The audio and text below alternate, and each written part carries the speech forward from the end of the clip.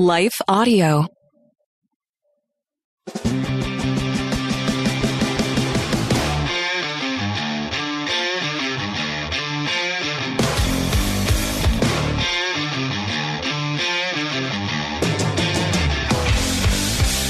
Hey, welcome back to another episode of Salty Saints Podcast. I'm Zach. I'm Randy. And this is episode 114. That's not a significant number. No, it's not. At all. Dude, over 2 years of doing this. Yeah, it's pretty cool. And we're going to do, we've been talking about Christmas at church here. Right. And we've been talking about who is Jesus? And so we were like, well, what could we do on the podcast to kind of talk about, Jesus coming into the world and what that means?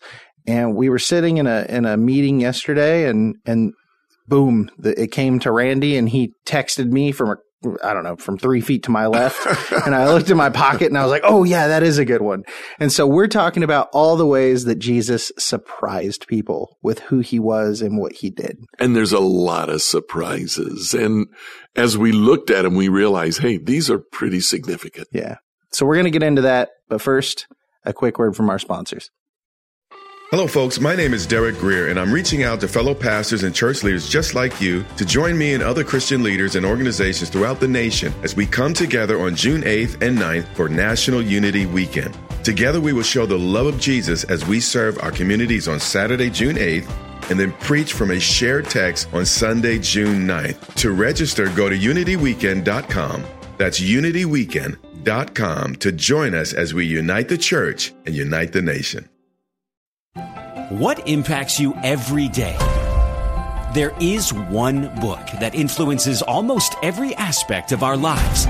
Museum of the Bible reveals the Bible's impact on your favorite musicians and artists, the way we measure time, social justice, our national monuments, and more.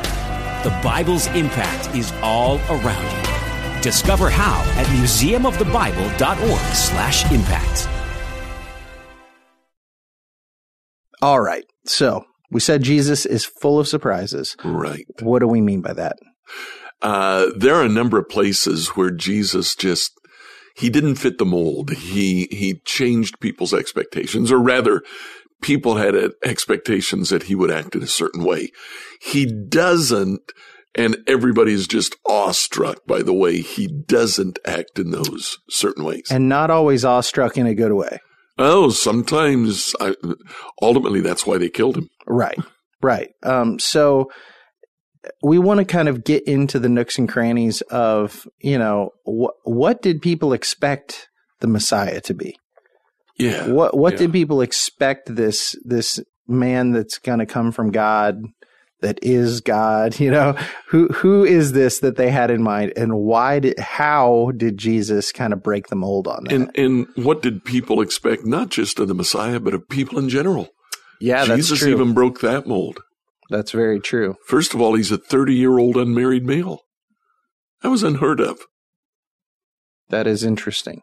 So like everybody would have been married in that time? I mean, is that the idea? Well, by and large, there's probably the exceptions, but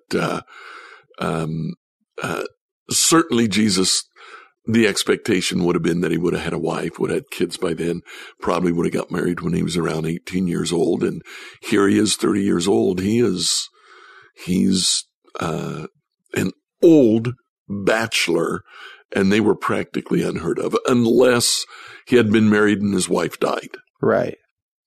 That's interesting. Yeah. I didn't know that. Yeah. I knew those things about him, but I didn't realize how much of a cultural oddity that would have been. So, I mean, would that have made people question his teachings, or would that have made him less than, or was it just kind of weird to see? Well, yeah, I think it was kind of weird to see. And it might have made people question his teaching, but what we do see is after they hear his teaching, they say, whoa.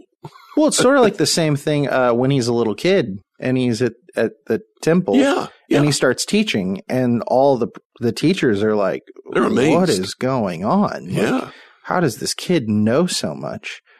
And so, yeah, I mean, it's kind of like he's this unassuming guy. I mean, is it it's Isaiah that says that he's nothing much to look at, right? Right, like Isaiah 52 and 53. Right. And so, I mean, he's just kind of a normal looking guy. He's unmarried. And when he's a kid, that makes him unqualified to be teaching. Right. But every time he opens his mouth, he captivates people, whether good or bad. Yeah. Right. So it's like at the heart of it, he's everything that the Messiah is supposed to be. He's he is this captivating man, like that really like divides people. But he breaks enough of the mold that they question, how can this be the Messiah? Right. He doesn't fit the mold. Right. But before we get into like the maybe deeper stuff, the thing I mentioned in my sermon on Sunday was that, I think the one that's on the nose, and the disciples kind of hint at this through things they say to Jesus, is they're expecting him to overthrow the Romans. Yeah. Like that's what the Jews were expecting out of the Messiah. That was the messianic expectation. And so when he isn't this warlord, when he isn't this insurrectionist, when he isn't this like terrorist kind of figure. When he comes and one of his first teaching is if a Roman soldier asks you to carry his goods for a mile, carry him 2. Right. I mean, okay. So let's dive into that. Like, let's just start there. What would have been the audience response to hearing that? No way. Right. Because I mean, like, do that. So I've been watching The Chosen through. I'm not caught up on season 3, and listen to any of you listening to this right now. I am fully aware that there's a lot of controversy around The Chosen and its ties to Mormonism, and I totally understand where you're at. But I fall on the side of I'm not going to The Chosen for my theological understanding. I'm using it as a companion to have a picture to put to the biblical times. That's all it is for me. Okay. And so I can enjoy that. Regardless, the Romans depicted in that, or in the Passion of the Christ, or in, whatever you want to watch, they're always so mean. Yeah. They're so brutal and harsh. They're soldiers. Right. They're soldiers. Yeah. And they're on the job. And their life is on the line if they slip up. Right. And so they're constantly just like corralling the Jews and like trying to keep them docile. And by and large, that is not only accurate, but it's probably downplayed. They were probably worse than what you might see in The Chosen. Really? Yeah. Oh, yeah. Well, because I forget the Roman soldier's name that's with Matthew. Because Matthew's a tax collector. Yeah, I'm not following it enough. But he's pretty mean. I mean, he drags him around by the arm, and he almost, he thinks he's going to get him killed. So he's almost cussing him out. Like he can't stand him. I mean, you got to take into consideration that the Romans are literally crucifying people in the streets. Exactly. So these are people you hate. Yeah. And now you got this guy going, if he tells you to carry his pack, carry it further than he tells you to. Carry it twice as far. Right. Or if somebody, hits you across the face, offer them the other cheek. Yeah. Or if somebody, talking about paying taxes, well, whose face is on the coin? Well, Caesar's. Well, then give to Caesar what is Caesar's, right? And it's like, wait, what? Like, you're not supposed to be saying these things. You're supposed to hate the Romans. And he's saying, no, love your enemy. Yeah. And so this would be so foreign. I mean, imagine today, bad example. We're not really at war with anybody right now. And we're also, we kind of are. I mean, we got the Russia-Ukraine stuff going on, but we are not actively right. We're not in engaged in that war. And the war doesn't seem to be directed at us. But think back to 9/11. Yeah. When the whole United States was terrified of the Muslim people. Right. Now, we all kind of banded together and we're like, we're not going to take this, and it was kind of this like yeehaw moment. But like, imagine though, if somebody stood up and said, if the president of the United States stood up and said, we're going to love our neighbors. Yeah. Because these people are our neighbors too. And if they've slapped us across the face, we're going to offer them the other cheek. Yeah. Like, to take this pacifist route, how would we have responded as American people? Well, I think history shows us that Bush's highest approval ratings were immediately after 9/11. Right. Because he gave a speech about the axis of evil and how right. America was going to stand up and we were going to defeat the axis of evil. And he wasn't saying we're going to love them to death. Right. Right.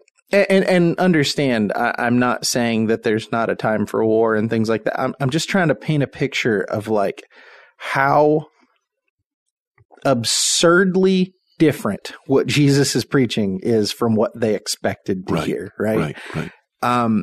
What else do we have? We have several different things that take place in Jesus' life right from the very start. So, one of the ones that I was aware of that I initially thought of was in the book of Luke. And it's a small thing. It's a minor thing, but right after, Jesus goes and he's baptized in the Jordan, that took place down by Jerusalem in Galilee. So Jesus lived north. He lived in Nazareth. So he returns to Galilee. He's been gone for a period of time, 40 days in the wilderness, plus the time to be baptized by John. So he's probably been gone for 2 months, maybe more, maybe 3 months. He comes back, and tradition would say when you have a traveler that comes home, he goes to the synagogue. He gets to read scripture that morning. And what happened when you read scripture, you would pull the scroll, which has been rolled up. Every time you read the scroll, you don't roll it back to the beginning. You just kind of fold that scroll together and you put it back in its leather pouch. So when the next guy pulls it out, it's right where you left off reading. There was a lectionary and you read a certain part. That part is clearly marked. So anybody who was there, the expectation would be, take the scroll out of the leather pouch, read the portion you're supposed to read, and then whoever it was who read the scroll gets the chance to talk about it. In essence, they preach about the passage that day. Hello, folks. My name is Derek Greer, and I'm reaching out to fellow pastors and church leaders just like you to join me and other Christian leaders and organizations throughout the nation as we come together on June 8th and 9th for National Unity Weekend. Together, we will show the love of Jesus as we serve our communities on Saturday, June 8th, and then preach from a shared text on Sunday, June 9th. To register, go to unityweekend.com. That's unityweekend.com to join us as we unite the church and unite the nation. What impacts you every day? There is one book that influences almost every aspect of our lives. Museum of the Bible reveals the Bible's impact on your favorite musicians and artists, the way we measure time, social justice, our national monuments, and more. The Bible's impact is all around you. Discover how at museumofthebible.org/impact. So Luke chapter 4 says that Jesus took the scroll and he unrolled it. What Jesus basically did is he looked at the portion that had been assigned to him to read. He looks at it and he says, no, that's not it. And he starts looking. He unrolls the scroll and looks until he finds the portion that he's supposed to read. And then he reads Isaiah 63. The Spirit of the Lord is upon me. He's anointed me to bring good news to the poor. He's sent me to proclaim that captives will be released. The blind will see. The oppressed will be set free. The time of the Lord's favor has come. He rolled up the scroll, hands it back to the attendant, the chief of the synagogue. He sits down, that's how you taught. Everybody else would either be seating or maybe they were standing. But when you were getting ready to teach, you would sit. He sits down, he looks around, and he says, yep, that scripture is fulfilled today. Amen. End of sermon. That's it. An incredible variation from what they were expecting. First of all, he changed the scripture passage. He read something else. And then his sermon was just to say, yeah, it's talking about me. Here I am. It's fulfilled today. So in the way he said that, that scripture is fulfilled today, do you think they knew what he meant? No, I don't think they knew totally what he meant. But as soon as they said that, everyone spoke well of him. They were amazed by the gracious words that came from his lips. But then they asked, how can this be? Isn't this Joseph's son? So they understood at least part of what he was saying. And they were amazed. And that's what we see time and again. When Jesus does these surprising things, they're in awe. They're amazed. Right. It's like some people grow closer to him in those moments and others just dig their heels in deeper and move further away from him. They just hate it more for it. Yeah. Yeah. Connected to that one, something I was thinking about is, like I said, they were expecting him to establish this like kingdom on earth. Right. And it's this, what's the verse? Of the increase of his government and of peace, there will be no end on the throne of David and over his kingdom, to establish it and to uphold it with justice and with righteousness from this time forth and forevermore. That's Isaiah 9:7. Yeah. So they're expecting that now on earth with the Messiah. Right. And he comes preaching, my kingdom's not of this world. Right. What? What do you mean by that exactly? Because we need somebody to fix all this now. That's where their heads are at. Yeah. Yeah. Yeah. What else we got?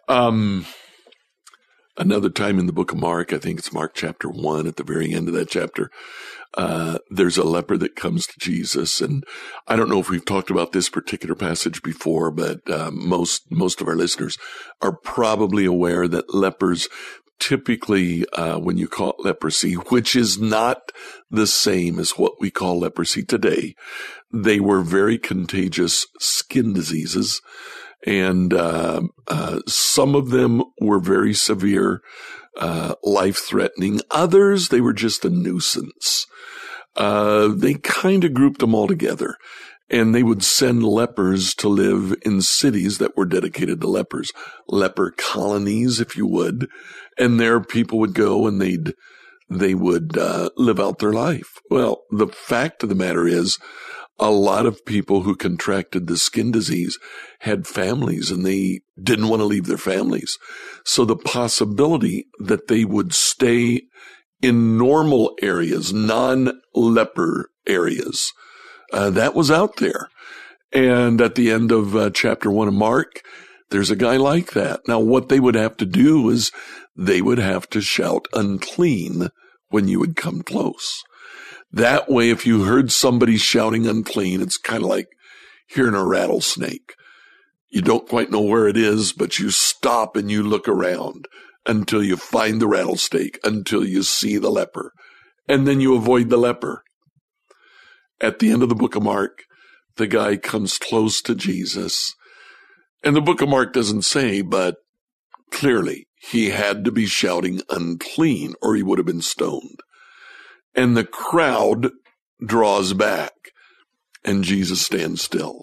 The guy comes closer to Jesus, unclean, unclean. And the crowd goes even farther and Jesus stays there. The guy gets right before Jesus and he kneels down and he says, if you want to, you can make me clean.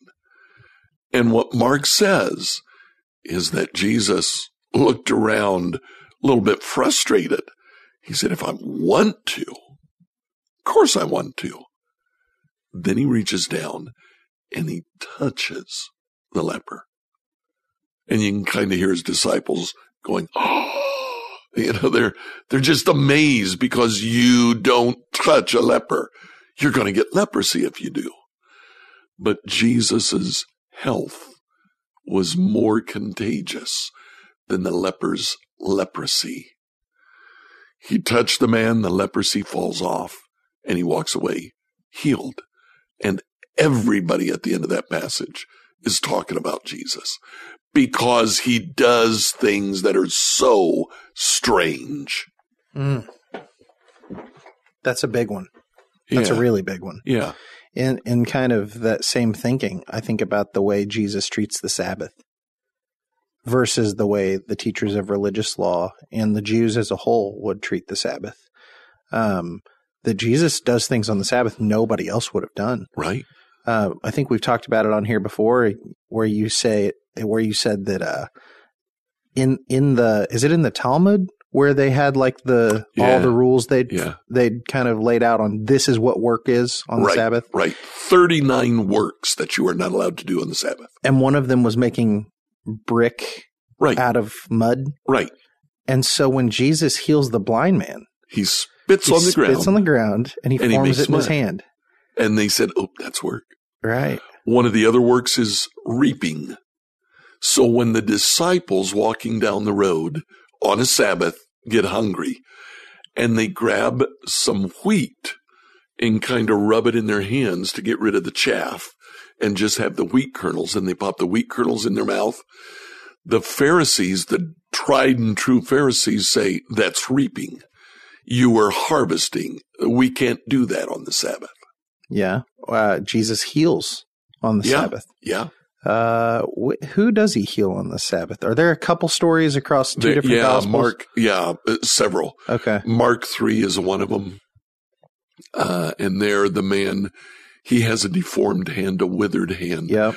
And before he heals him, Jesus looks around the Pharisees and says, all right, should I do good or do evil on the Sabbath? He's essentially saying, I can heal him. I know I can heal him. If I don't, that's bad. Right. If I do, that'd be good. So do you want me to do good or do bad? Right. The man in John chapter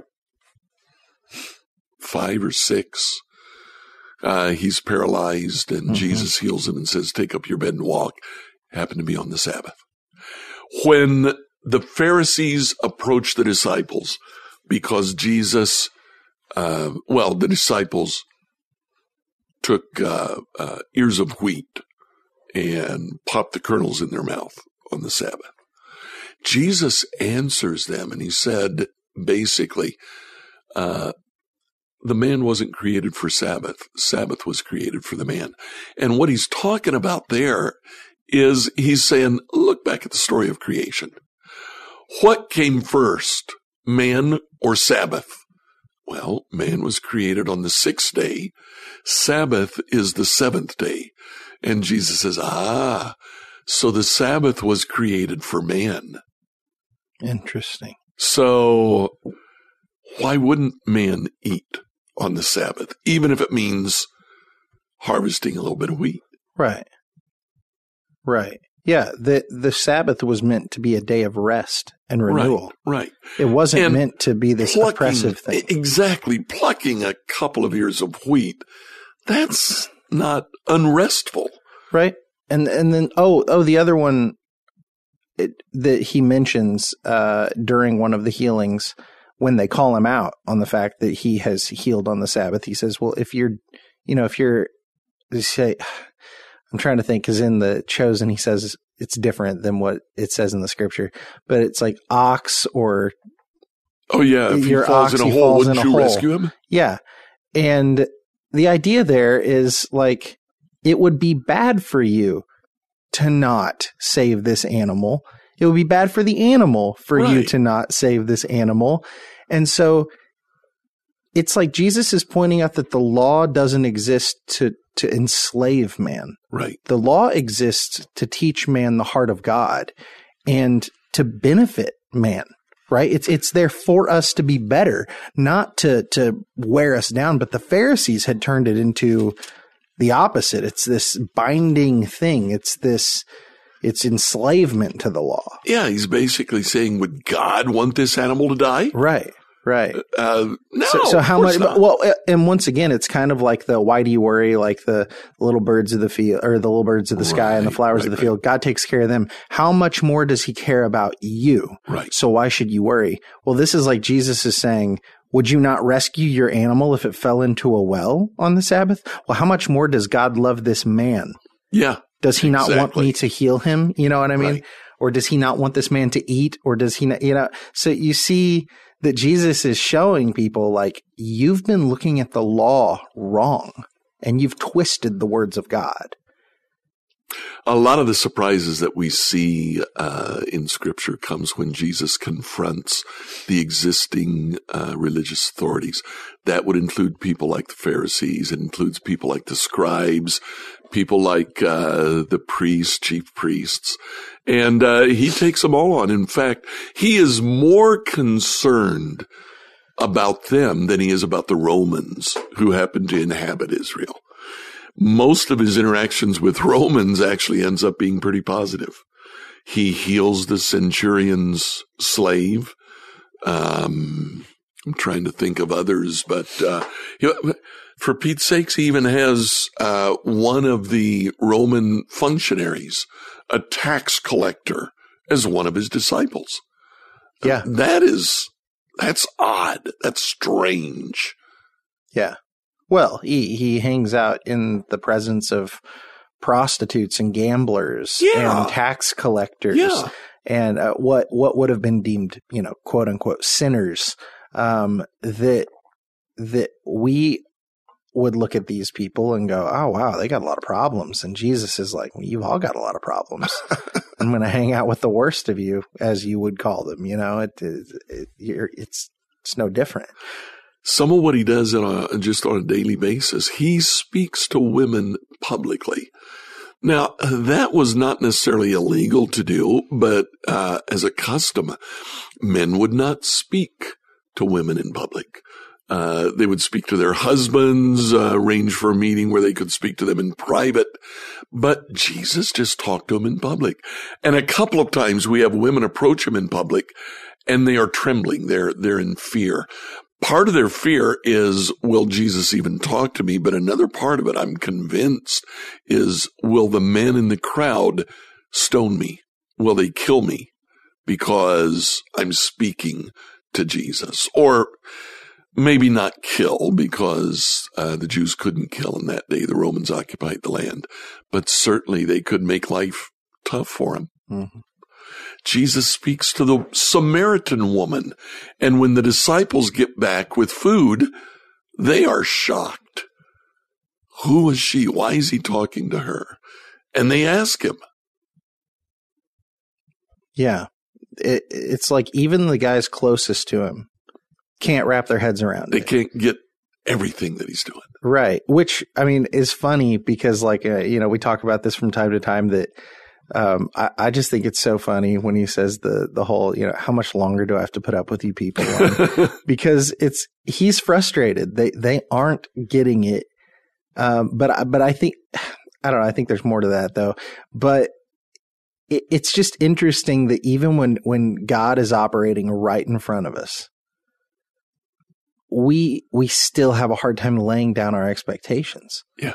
And that happens today. Oh, yeah. A lot. Oh, yeah. A lot. And that's something that kind of studying this, thinking about this has kind of put in my head is, I look at the Pharisees and the teachers of the religious law, and Jesus spends so much time overturning their presuppositions about the Word of God. Right. And I mean, it's based, their views were based on the Word of God and rooted in the Word of God. Yeah. And they came up with this whole system to explain it. Right. And then Jesus is going, yeah, well, you were wrong. And so I look at us today and go, how much have we set up to? Right. That we're like, well, this is what God said. But we put our own little spin on it. And I mean, that you got different denominations that think different things. So clearly we've done it somewhere. The question is like, based on what God meant for us to think versus what we do think. Yeah. Who's got what right and who's got what wrong. It's a really interesting thing to think about. because I doubt any one person's got it all right. Right. Or any one group. Right. There's one episode that happens in the Gospels. It happens in all 4 Gospels. And it might be the only, outside of the crucifixion, the only thing mentioned in all 4 Gospels. And that's when Jesus feeds the 5,000. Clearly that is like a watershed event in his ministry. John is the one that goes into the most detail, and John is the one that picks up on the thing that I kind of wanted to talk about from it. Jesus feeds the 5,000 with a little boy's lunch with 5 little biscuits and 2 fish, 2, probably sardine-like fish. And not only is there enough to feed 5,000, there's 12 baskets of leftovers when they're done. In the book of John, chapter 14, after that miracle, John says, when the people saw him do this miraculous sign, they exclaimed, surely he's the prophet that we've been expecting. When Jesus saw that they were ready to force him to be their king, he slipped away into the hills by himself. So Jesus sees that they have the expectation of a Messiah who's going to stand up to Rome. When he doesn't do that, he realizes that the crowd is going to take him, proclaim him king, and kind of make him a puppet. And then they will stand up to Rome using Jesus as the front man. So the feeding of the 5,000 is a perfect time for them to do that. Why? Because that's what Moses did. Moses fed the crowd in the wilderness. So Jesus comes out of that. Now there is Jesus walking on the water, but they go back to Galilee. And when they get to Galilee, the people come ashore and they see Jesus now in Galilee. So in verse 25, they say, Rabbi, when did you get here? And Jesus's immediate tone is very negative. He says in verse 26, I tell you the truth, you want to be with me because I fed you, not because you understood the sign. Don't be so concerned about perishable things like food. Spend your energy seeking eternal life that the Son of Man can give you. Now, Jesus understood that they wanted to take him and make him king because he fed them in the desert like Moses did. So when they come to him and they start talking to him, Jesus says, you didn't see the sign. If you saw the sign, you would understand and you'd follow me. You're not looking to follow me. You're looking to exploit me. You're looking for me because your bellies were full. Literally, in Greek it says, you filled your bellies. They're looking for their own good. They're looking to exploit him. So their response is, we want to perform God's works too. What do? What they're saying is, okay, if you're not going to be the miracle worker, show us the trick. Show us how you did it. We'll find somebody to do it ourselves. At that point, Jesus says, the only work God wants from you, believe in the one he sent. And they say, well, show us a sign and we'll believe in you. Did he not just do that? Exactly. There's so many. Can I just pause and try and get a few things in here? Because Absolutely. You're blowing my mind a little bit. Yeah. I've never really dug into this story like this. But so there's a very Simon the Sorcerer thing going on there. Uh-huh. Where they're like, well, just teach me how you did it then. Exactly. Okay. Yeah. But I also see this, you're saying that Jesus is saying, you're just after this because of what I've done for you. Exactly. But this also feels like the rich young ruler or the like pearl of great price kind of thing, like the treasure in the field. that Jesus sees these people are not willing to give up everything they have to come follow. Exactly. But this is on a massive scale, whereas that parable is about this is one a man. group. Right. Yeah. Versus, or like the rich young ruler is an individual, but it's happening at large with a lot of people, but it's the same concept. Right. Is this where he turns around and says, pick up your cross and come follow me? Or is that down the road? No, that's down the road. Okay. But he comes close to it. Right. He goes, they go on and they say, hey, our ancestors ate manna when they journeyed through the wilderness. Scriptures say Moses gave them bread from heaven to eat. So they draw that parallelism. Jesus feeding 5,000 in the desert is just like Moses giving the manna to the people of Israel. Okay. Jesus says, tell you the truth, Moses didn't give you the bread. My Father gave you the bread. Then then they say, well, Lord, give us that bread. All we're asking for, do the sign, do the miracle. We'll take care of the rest. And Jesus says, I am the bread of life. Whoever comes to me will never be hungry again. Whoever believes in me will never be thirsty. You haven't believed in me even though you've seen me. However, those the Father has given me will come to me. Later on in that paragraph, he says, I am the bread again. They say, how can you say you're the bread that came down from heaven? You're Jesus, the son of Joseph. In verse 43, Jesus says, stop complaining about what I said. He goes on and then he tells them again, I am the bread of life. In verse 51, I am the living bread that came down from heaven. Anyone who eats this bread will live forever. And this bread which I offer so the world may live is my flesh. The people say, how can you give us your flesh to eat? What are you talking about? Cannibalism? And Jesus says, I tell you the truth, unless you eat the flesh of the Son of Man and drink his blood, you cannot have eternal life. As a result of what he said, verse 60, many of his disciples said, this is very hard to understand. Who can accept it? And in verse 66, at this point, many of the disciples turned away and deserted him. There is the shocking thing. Jesus teaches them something that is so vastly different from what they expected that they walk away. Cannibalism is shunned greatly.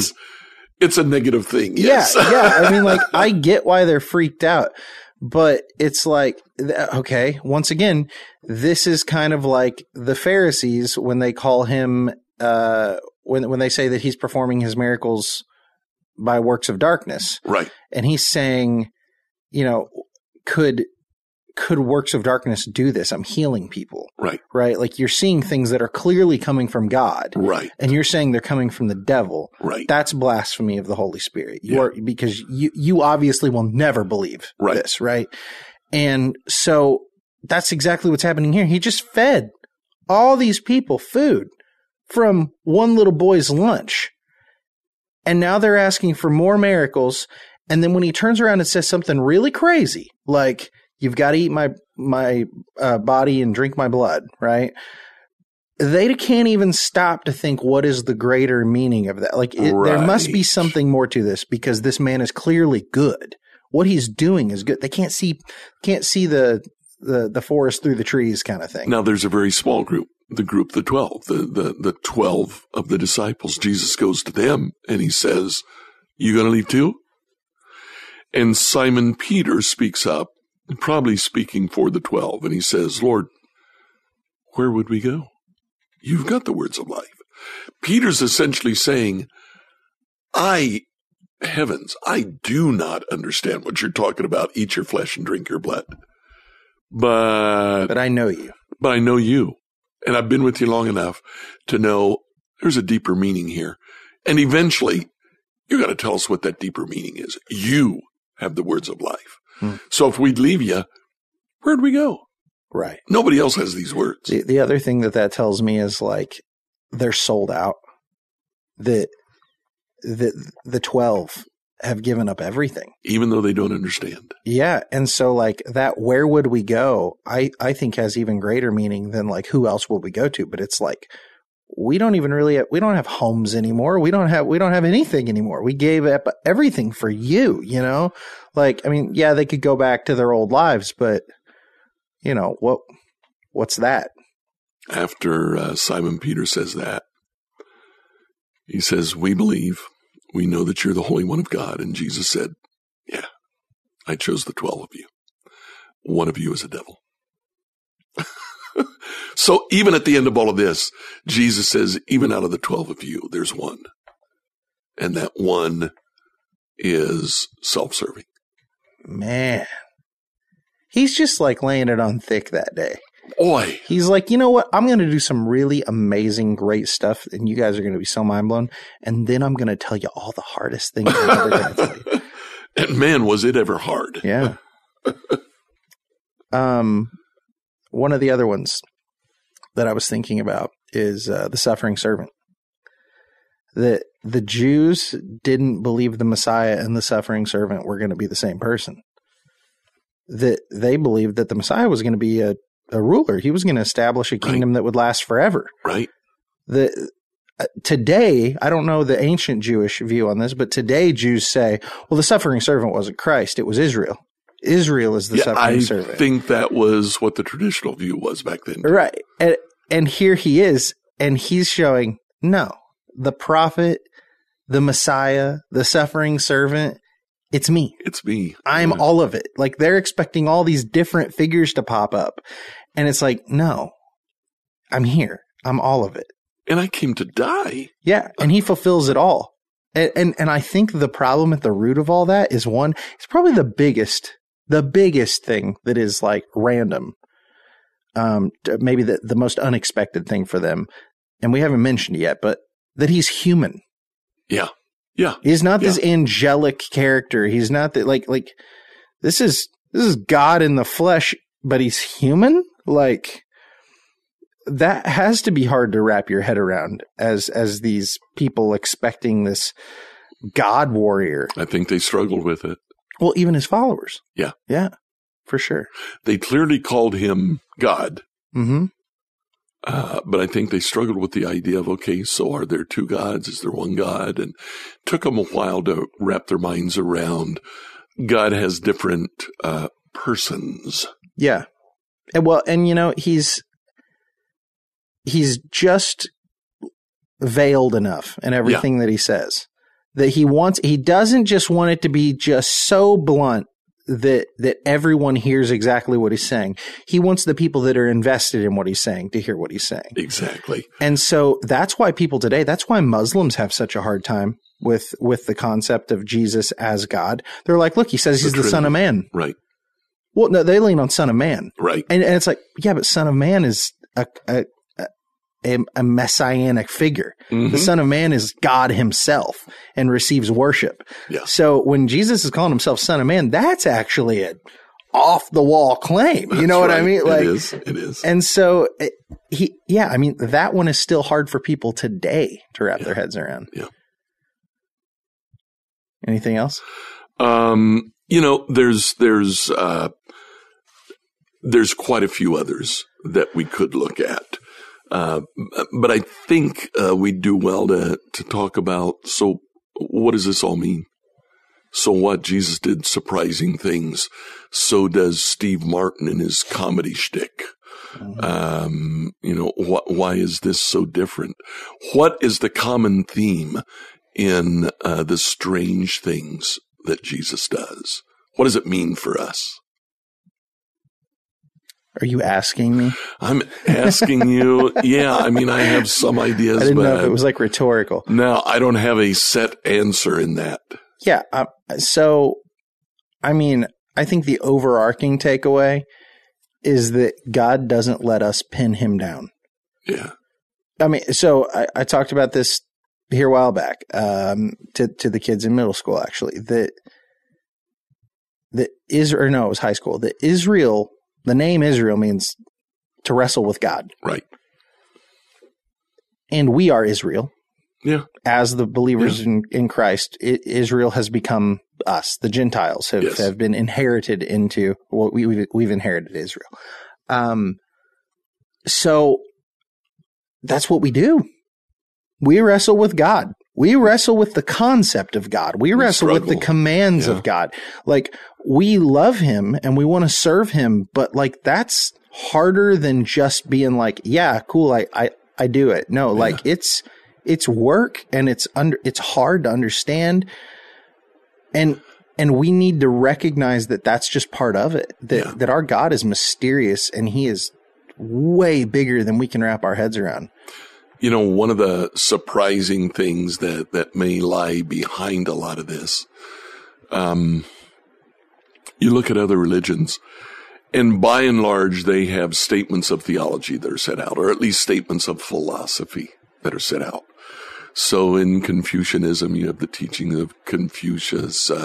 In Buddhism, you have, is it the Veda that is supposed to guide it? And there's the philosophical statement of what they're supposed to do. When you come to Scripture, it's stories. It's stories of people in relationship with God. Why? Because God wants to be in a relationship with us. Right. It's not about, is our theology right? It's about, is our heart right?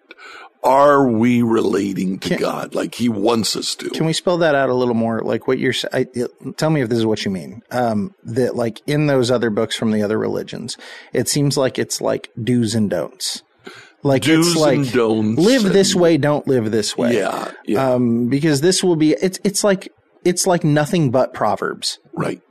But then what you're saying is like in Scripture, most of Scripture is reading the history of what God has done for his people. And you do get do's and don'ts, but by and large, they're to set up, and then this king came along, and here's what he did, and look at everything that he didn't do that he was supposed to do, and that he did do that he wasn't supposed to do. It's like we can learn from the success and failures of all of our ancestors throughout the lineage of Israel. Right. And realize like, well, wait, when he did this, God was favorable.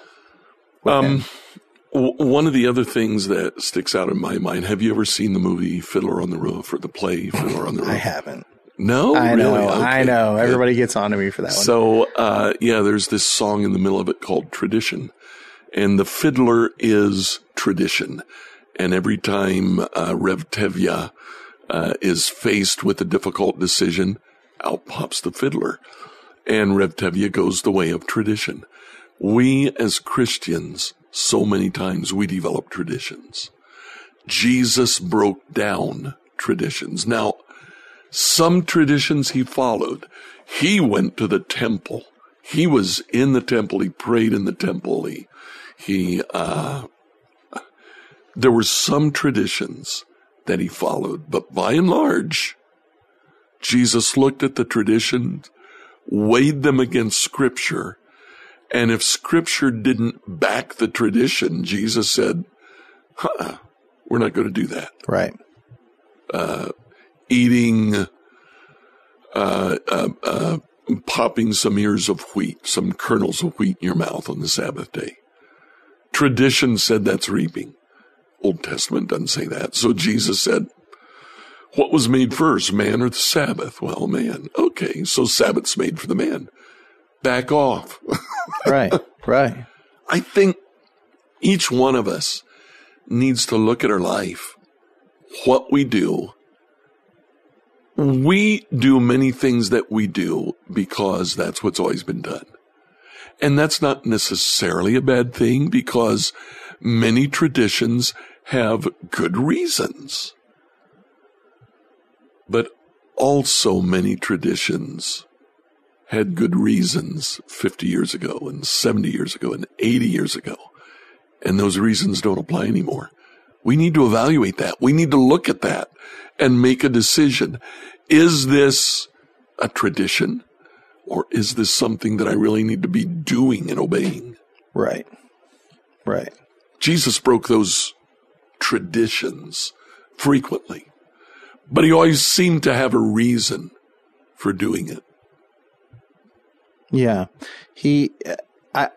I think the problem, to add to that in our lives today, is similar to what the Pharisees did as well, is that if we find a tradition that we like and it becomes contested and somebody says, well, that's not biblical, often we will bend over backwards and make these arguments that we really have to reach for to make to support our arguments. We have to stretch the scriptures. When Jesus always kept it really basic, when he would look at scripture, he'd be like, well, look, clearly, man was made the sixth day, the Sabbath was made the seventh day, the Sabbath was made for men.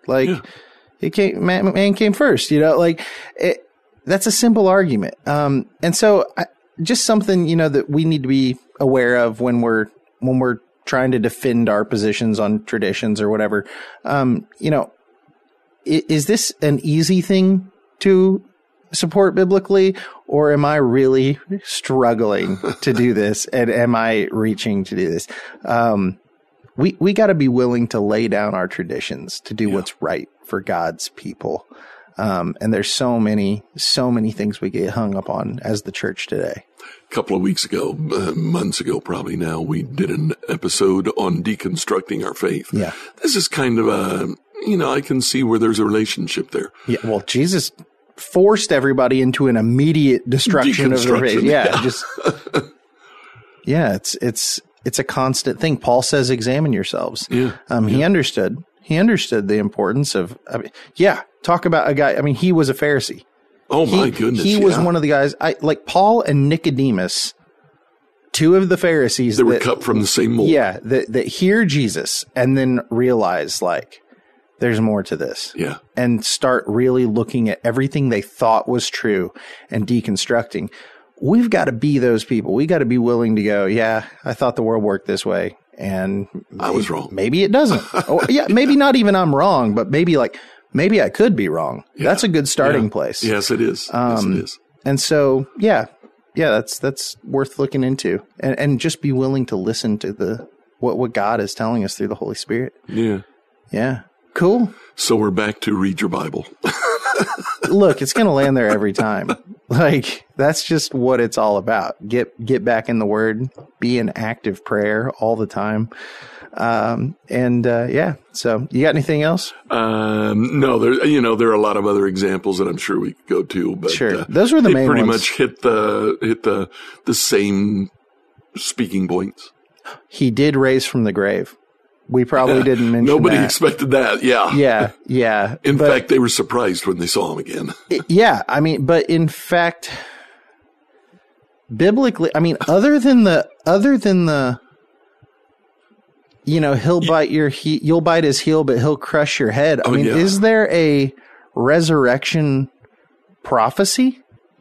There might be. Other than defeating death. What it is. Yeah. Yeah. He defeated death. That's how he did it. For sure. Right. Yeah. But it was not expected to go down that way. Right. Yeah. Yeah. You know what I love about the resurrection? What's that? To prove that he wasn't just a ghost. One of the times when Jesus comes to the disciples, he says, "Got anything to eat?" Yeah. And they give him a piece of fish and he eats the fish. Yeah, the fully resurrected, fully God Jesus, eats fish. Do you have anything to eat? Yeah. Yeah. I love that. People don't probably generally think of the spiritual, but he was physical though. But yeah. So he's just full of surprises. 100% man, and the man part was hungry. Yeah, I like that. That's cool.